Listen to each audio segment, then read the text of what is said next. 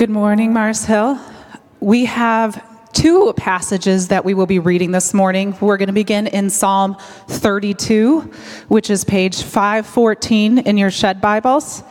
And then we will move to Romans 5, which is page 1041 in your shed Bibles. Psalm 32, 3-7. When I kept silent, my bones wasted away through my groaning all day long. For day and night your hand was heavy on me. My strength was sapped as in the heat of summer. Then I acknowledged my sin to you and did not cover up my iniquity. I said, I will confess my transgressions to the Lord, and you forgave the guilt of my sin. Therefore, let all the faithful pray to you while you may be found. Surely the rising of the mighty waters will not reach them. You are my hiding place. You will protect me from trouble and surround me with songs of deliverance.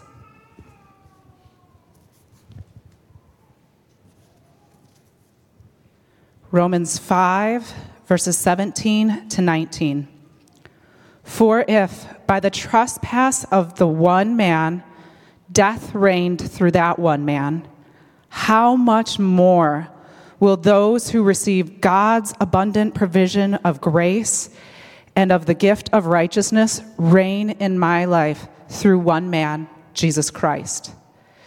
Consequently, just as one trespass resulted in the condemnation for all people, so also one righteous act resulted in justification and life for all.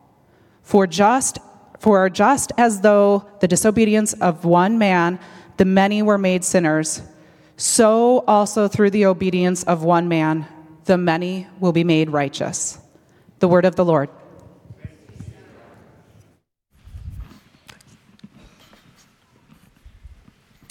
Good morning, everybody. My name is Tim, and I get to be one of the pastors here, and I'm really glad to keep saying that every Sunday.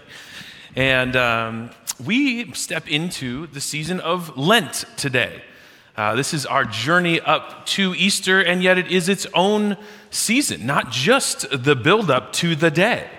And so we're going to take a look at that over the next couple weeks. We have a new series we're calling Fix Our Hearts. And I love that phrase because it's both like fix our hearts in terms of our attention, our direction, our telos. And then there's the really simple, like just fix our hearts. They're not well. All is not well within me. And I think probably within you. And so that is both a question and a desire and a promise to fix our hearts this Lent. And so our teaching team is going to be holding before our community the things we call the lectionary readings, these pairings of scripture that have been given to the church over many, many years for these particular seasons, and saying, what is the Spirit of God doing in and through these texts for us today? So we have Genesis chapter 3, we got Psalm 32, we heard from Nikki, Romans 5, and Matthew chapter 4, and we were going to see what kind of soup we can make with these texts. Does that sound all right? Oh, okay, all right. We'll pick it up a little bit here. So, hey, I am going to run a half marathon in about 6 weeks.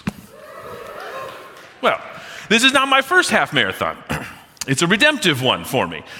And I've been training little by little. And just this week, I was doing some sprints, like 100-yarders, just super fast as I can go. And I'm in the middle of one, and my watch beeps. And I'm like, oh, good. Sometimes it has little encouragements for me. And it says, congratulations. You are now at Kyle Lake's marathon speed. Great. So I got that going for me. Not fast. But let me tell you, I tried to be fast once. My first half marathon. It was September 23rd, 92 degrees. Somewhere around 2017 or 16 or 18, one of those years. 92 degrees. And yet they are running the Holland Haven Half Marathon. I'd been training for this with my wife, Allie, for a while. She is fast. Her watch tells her actual encouragements. And so we've been training. I had an injury in my training. and was unable to really fully train. But I was like, you know what? It's okay. I got this. It's just 13.1 miles. And so we get to the starting line. We're off. We're trudging along. And about mile 5, my wife starts looking around like it's raining. It's not. The sweat had just pooled in my shoes enough to squish out with every step. And you didn't need to hear it because you could see it on my face that this was happening. So a few miles later, we're at the 11-mile aid station, just 2 miles from the end. And if you've ever seen a race, the aid stations are great. They have a line of people offering you kind of water and then Gatorade and then water again. They have some aid workers, etc. The Red Cross is there, all these things. And so we're at 11 miles, and Allie's feeling great, looking beautiful and just running, and I'm just sloshing through the line, barely able to breathe, get my water and then the Gatorade, and then I get to the last person in line, which is the Red Cross aid worker, and they're supposed to hand me this water. And so I go to get the water, and I keep walking, and they don't let go of the water. And they stop, and I look at them like, just give me the water. I'm fine. And she stops me, gets in my face, and says, "We can help you."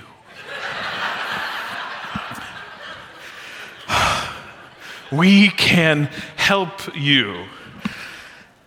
Friends, sometimes we don't recognize really just how badly off we are. We can't see it as well as other people can, let alone we try and mask it or push it to the side or just pretend that the reality that's happening isn't really happening. But it is. And sometimes we have a moment, a chance, a season to pause, like in Lent, and recognize for our own benefit just how much we need help. And so may it be today that the Spirit of God through Lent grabs our hands and looks us honestly in the eye and says, "I can help you." And may we be those who receive it, because often our condition is worse off than we would like to admit. The psalmist, we say that flippantly, but it means the person who writes the Psalms. The psalmist gets this. We read it in Psalm 32. "When I kept silent, my bones wasted away. They were groaning all day long." I felt that in the half marathon, but spiritually, metaphorically, we feel that as well. "For day and night there was a heaviness. Your hand was heavy upon me. My strength was sapped in the heat of the summer. All is not well with us and within us as well." But why do we need help? Why can't we just help ourselves? It just seems like we can't get all of our stuff together.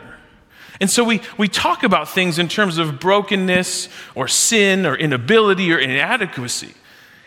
And that needs a little unpacking, because there's healthy ways to do that and unhealthy ways to do that. And I pray this Lent is a way that we can healthily have some time to sit in the brokenness. You see, in some Christian circles, it is relatively in vogue right now to start with humanity's origin story in Genesis chapter 3. Now, the kids are out of the room, so they won't correct us, but 3 is not where you start. It's usually 1 and 2, right? And so there's even one particular denomination's membership questions that recently surfaced on social media that begin with this: "Do you acknowledge yourselves to be sinners in the sight of God, justly deserving of God's displeasure, and without hope to save except for by God's sovereign mercy?" While that is theologically true, it is an inadequate starting point. Because what gets stirred up in us, and it's not hard to do this, are all the places that we find shame and hiding and inadequacy. And it's easy enough for us to believe that is all there is. And so we begin even our worship today with a song that says, "Your love, no love is greater, no love is truer than your love, O Lord." And then we move to corporate confession. We spend some time in Genesis 1 and 2, and then Genesis chapter 3 in confession. So while it is theologically sound and appropriate to acknowledge God's displeasure with our brokenness, we also want to hold our talk of sin and desperate need in its appropriate place is not the starting point. So would it be that we would hear the question to us is, do you acknowledge that you were lovingly made in the image of God? Created very good, possessing dignity and worth as a starting point, as those who hold God's image, and then know that out of that we still have to deal with all that is not right. So that is how I hope through this season we can hold the realities of sin and brokenness within us and know that it is not the beginning of the story nor the end. Thanks be to God. So, if we begin with our affirmation of our belovedness in Christ, we are image bearers. May it be that this Lent and every day we would know that we are loved. You are loved. You are loved. And yet that holds a tension when we say that all is not well. Sin is not a secret. We often feel closer to the sin than we do our identity in Christ, our belovedness.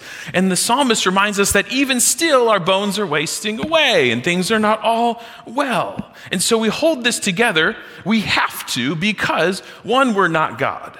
So we can't fix this on our own. And two, Christ has not yet returned to bring heaven and earth together and all things eternally right, as we see in Revelation 21 and 22. So we sit in Lent with these realities that we are beloved image bearers of God.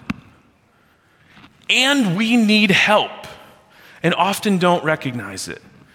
And three, that hope and help is possible. Let's take a look at the psalm again. When I kept silent, my bones wasted away through groaning all day long. For day and night your hand was heavy on me.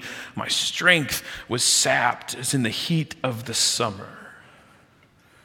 Dry desert.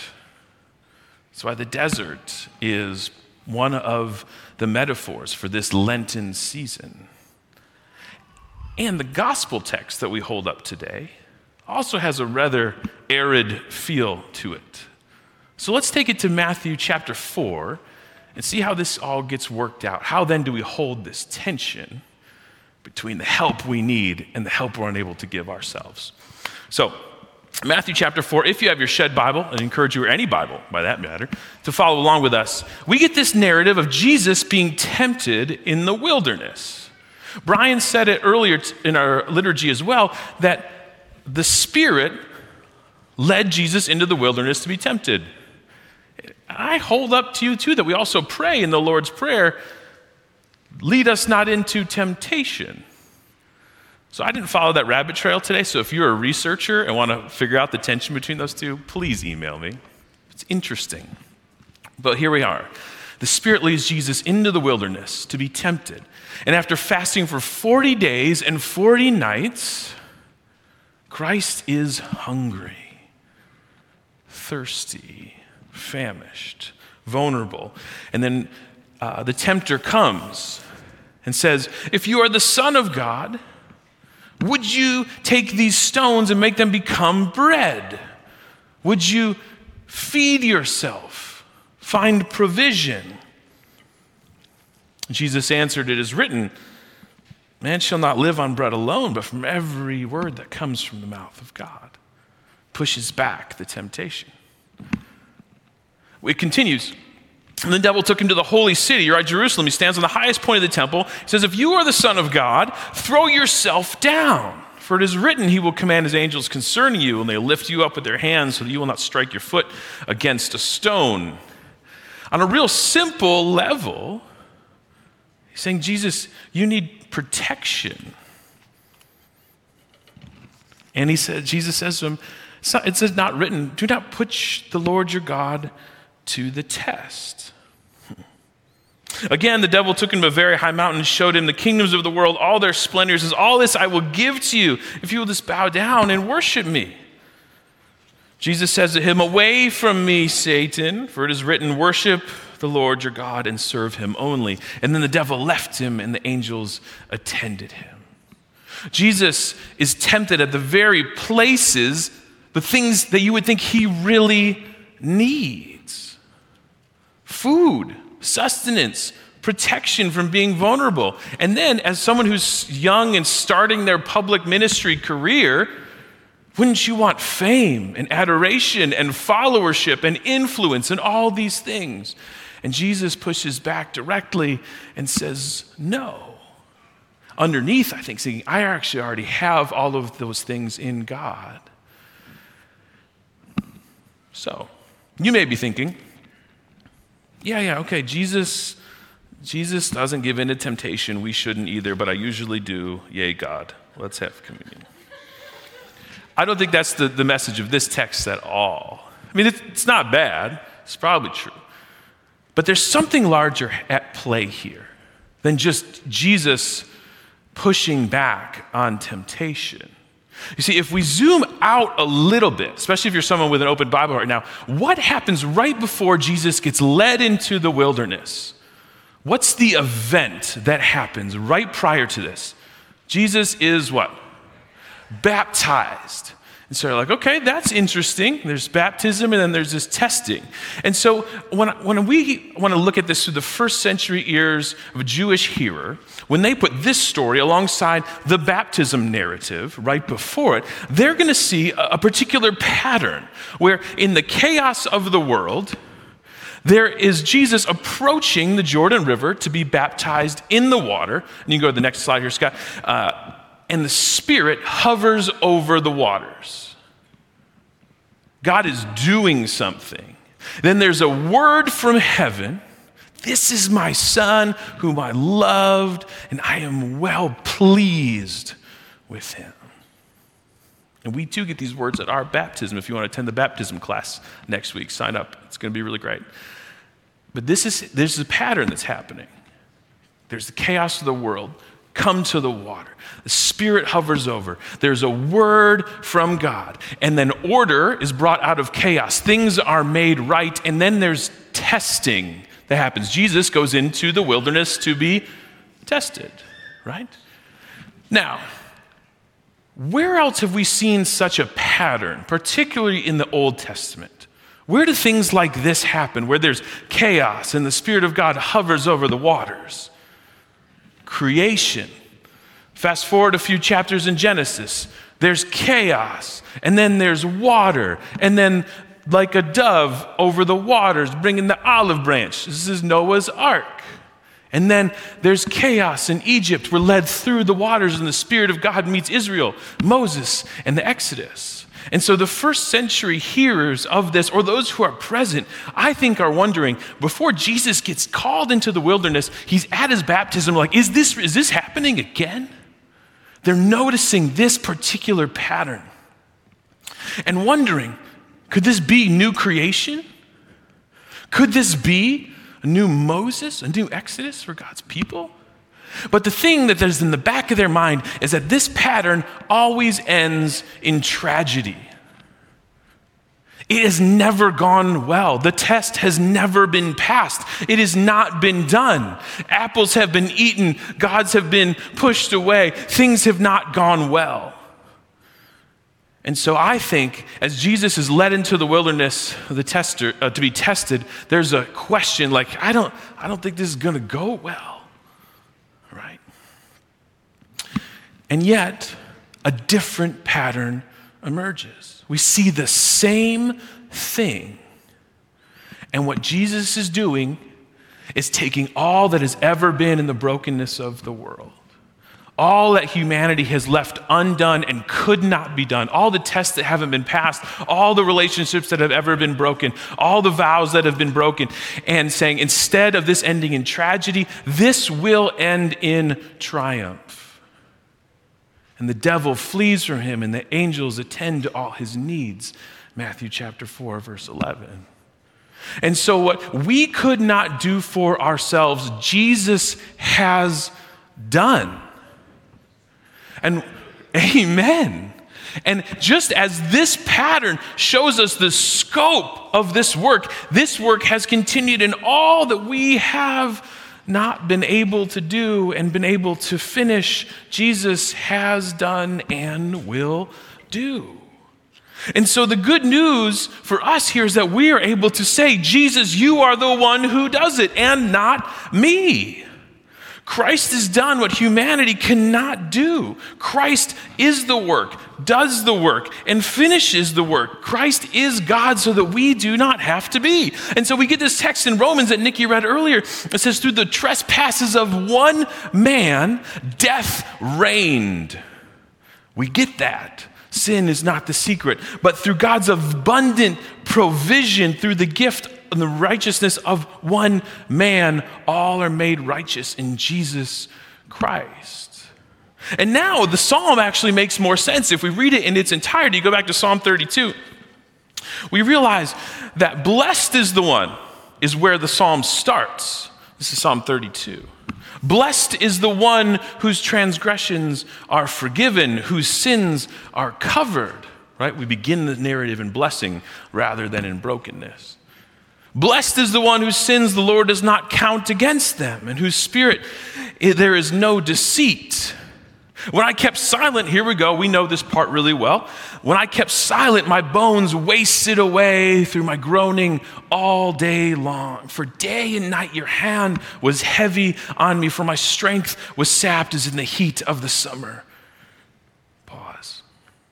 And then I acknowledged my sin to you, and you did not cover up my iniquity. And I said, I will confess my transgression to the Lord, and you forgave the guilt of my sin.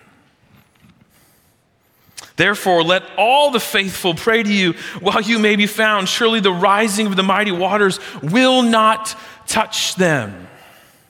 You are my hiding place, and you will protect me from trouble and surround me with songs of deliverance. The work of God holds us and keeps us and heals us in the midst of us acknowledging our sin and brokenness to God. And that is a hard thing to do because usually we don't know how bad off we are and that we need that kind of help. And yet, friends, the good news is here in the psalmist, in the epistle, in the gospel, in the Old Testament narrative, is that we cannot hold it together, and God can, and God will, and God does. And so we are able to acknowledge with freedom that we are not God. And so we don't have to try to be. This is not an invitation to do whatever and live willy-nilly. We know that. But God holds it together. We do not have to be God, and don't pretend to be. There is a freedom in knowing our limitedness. So we begin Lent with Ash Wednesday, recognizing the good news that it's from dust you came, and to dust you shall return. Hence we call Lent, it has been called the bright sadness, because that is a sad reality. And we hold the sadness of our condition, and yet it is bright that God has and has done all the work, and that we can find freedom in our limits. For God is our refuge and strength. So in the midst of all that is churned up, when we talk about sin and brokenness, and all that we don't know is actually going on inside of us because we don't pause to recognize how bad off we are and that we probably can't finish the race the way we're running, God has done the work. We need help, and God has done the work. For Christ has died, Christ is risen, and Christ will come again. Let's say that together one more time. Christ has died, Christ is risen, and Christ will come again.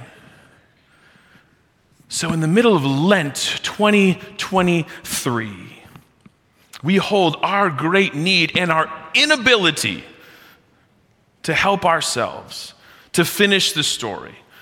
We know well where our pattern has ended in tragedy rather than triumph.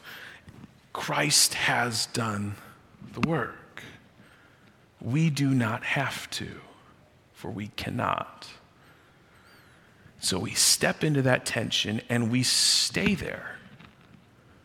We have 6 weeks to stay in that tension together and let the Spirit of God work and heal us and hold the things that we are trying to hide so desperately. One of the texts today is Genesis 3, and it ends with the characters putting fig leaves around themselves. If you've ever made anything out of leaves, they wilt and wither and they're not sustainable. So too are our patterns of hiding and covering. And so God comes in and makes a covering. And the psalm opens with, "Oh Lord, you have covered my iniquities for me where I cannot." And so I want to suggest 4 really simple things that may present a pattern for us in the next 6 weeks. The first, Selah. Now, you may have thought that in my cutting and pasting of the text, I forgot to remove this little piece in the psalm. There's this word that comes up periodically, 74 times in the Psalms, called Selah. And it remains a mystery. There are really good thoughts on what it could mean. And one of the leading thoughts on what it could be is a time when we say, stop and listen. It comes to us 3 times in our psalm today, right after all the place of groaning and bone crushing and dryness. Selah. Stop and listen. And it comes again after the revealing of God's mercy and righteousness. Selah, stop and listen. It may be feeling like it's coming to you on mile 11 where somebody grabs your hands and says, stop. All is not well with you. So I think that's the initial invitation, is to pause. Don't rush through the tension that we must hold in Lent.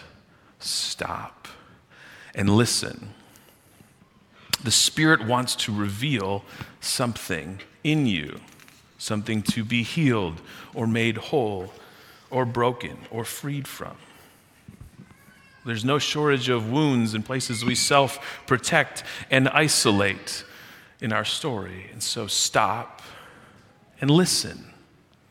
Maybe it's carving out some moments in a new way over the next 6 weeks to do that.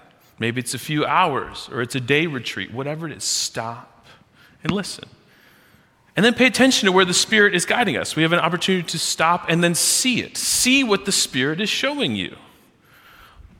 Probably at some point in the last 20 minutes, as we've said the words like sin, brokenness, pattern, addiction, inadequacy, there's something underneath that maybe God is bringing up for you. And for me, that's usually followed with, just don't talk about that. Don't say that out loud. Don't go there. And I think that may be God telling you, hey, there's something for you to see here. There's something that's not well inside of you. And that's hard. And yet, I hold that alongside St. Ignatius, who tells us that all things in this world are gifts of God, given to us that we may know God more deeply and make a return of love more readily. And so even these things that are in us that are getting highlighted by our pause and the work of the Spirit are gifts of God so that we may be healed. Psalm 32, I did not keep silent, but I noticed what needed to be fixed. And so the third thing, the invitation for us, is to say it out loud. Once you discern the Spirit is digging something inside of you that needs some attention this Lent, some repentance, some fixing, I would encourage you to say it. Maybe it's to the right person, someone you trust. Maybe it's to a pastor. Maybe it's to a journal. Maybe it's to a prayer wall request. Maybe it is to God alone, but to speak it out loud. To bring something into the light. That which is concealed is really hard to be healed. And so while this really scares me as I take a long look at myself, this is how things get made right, and we move out of the desert into resurrection. And then to surrender it, to recognize our own inability to fix ourselves, that we do not have the hands which can mend our souls alone. And so maybe this is wrapped up in a moment for you or a day, but it may be wrapped up in this Lent and maybe next Lent and beyond. But God is desiring to heal and make you whole, to do the work that we cannot, to cover the things that we cannot cover any longer. And so my prayer for you and our whole church is that during Lent, this may be our reality, that God will show up as healer and provider as we acknowledge all that is not well within us and don't rush through that moment. And the Spirit may bring triumph where we have only seen tragedy. So I'll end with this poem. To this I hold, my sin has been defeated. Jesus now and ever is my plea. Oh, the chains are released and I can sing, I am free. Not I, but Christ in me. Thanks be to God. So we get to step into that promise with tangible representation today, that Christ is for us what we cannot be for ourselves. The Lord be with you. Lift up your hearts. Let us give thanks to the Lord our God. Let us pray. How right and good and joyful a thing it is, O Lord, that at all places and in all times we can give thanks to you, God Almighty, creator of heaven and earth. And so we praise you, joining our voices with the angels and archangels and all the company of heaven who forever sing this hymn to the glory of your name. Holy, holy, holy Lord, God of power and might. Heaven and earth are full of your glory. Hosanna in the highest. Blessed is the one who comes in the name of the Lord. And so God, would you send your Spirit as it has hovered over the waters, may it hover over us and over this table, that you would do for us what you have been doing and promised to do. Would you unify us? Would you make us whole? Would you heal us? And would you give us sustenance for the journey, be it in the desert?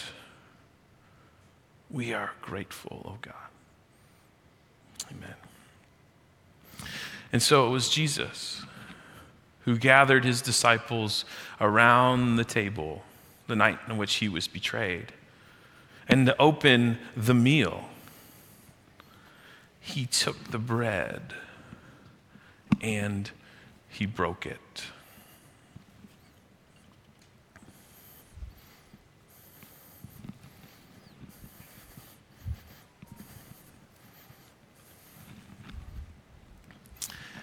And after the meal, Jesus likewise took the cup and he said to his friends, "This is my blood, shed for you for the forgiveness of sin.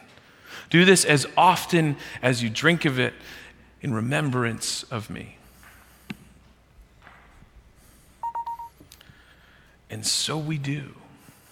We gather at tables around this room, and today you may come and receive communion as well up from the loaf. And we come to be fed and nourished and provided for as those who have deep need for help. So come and be refreshed. Know that there's spaces where you can pray around the prayer walls, light a candle, put a prayer, know that you will be prayed with. The prayer team is back there. Bennett would love to pray with you. If you're at a place where saying this out loud would be helpful, let that be a gift to you. And so in this meal, we rehearse the story that ends in triumph. And we say this together as we do so. that Christ has died, Christ is risen, and Christ will come again. So friends, come forward, take and eat, and receive who you are, the body of Christ.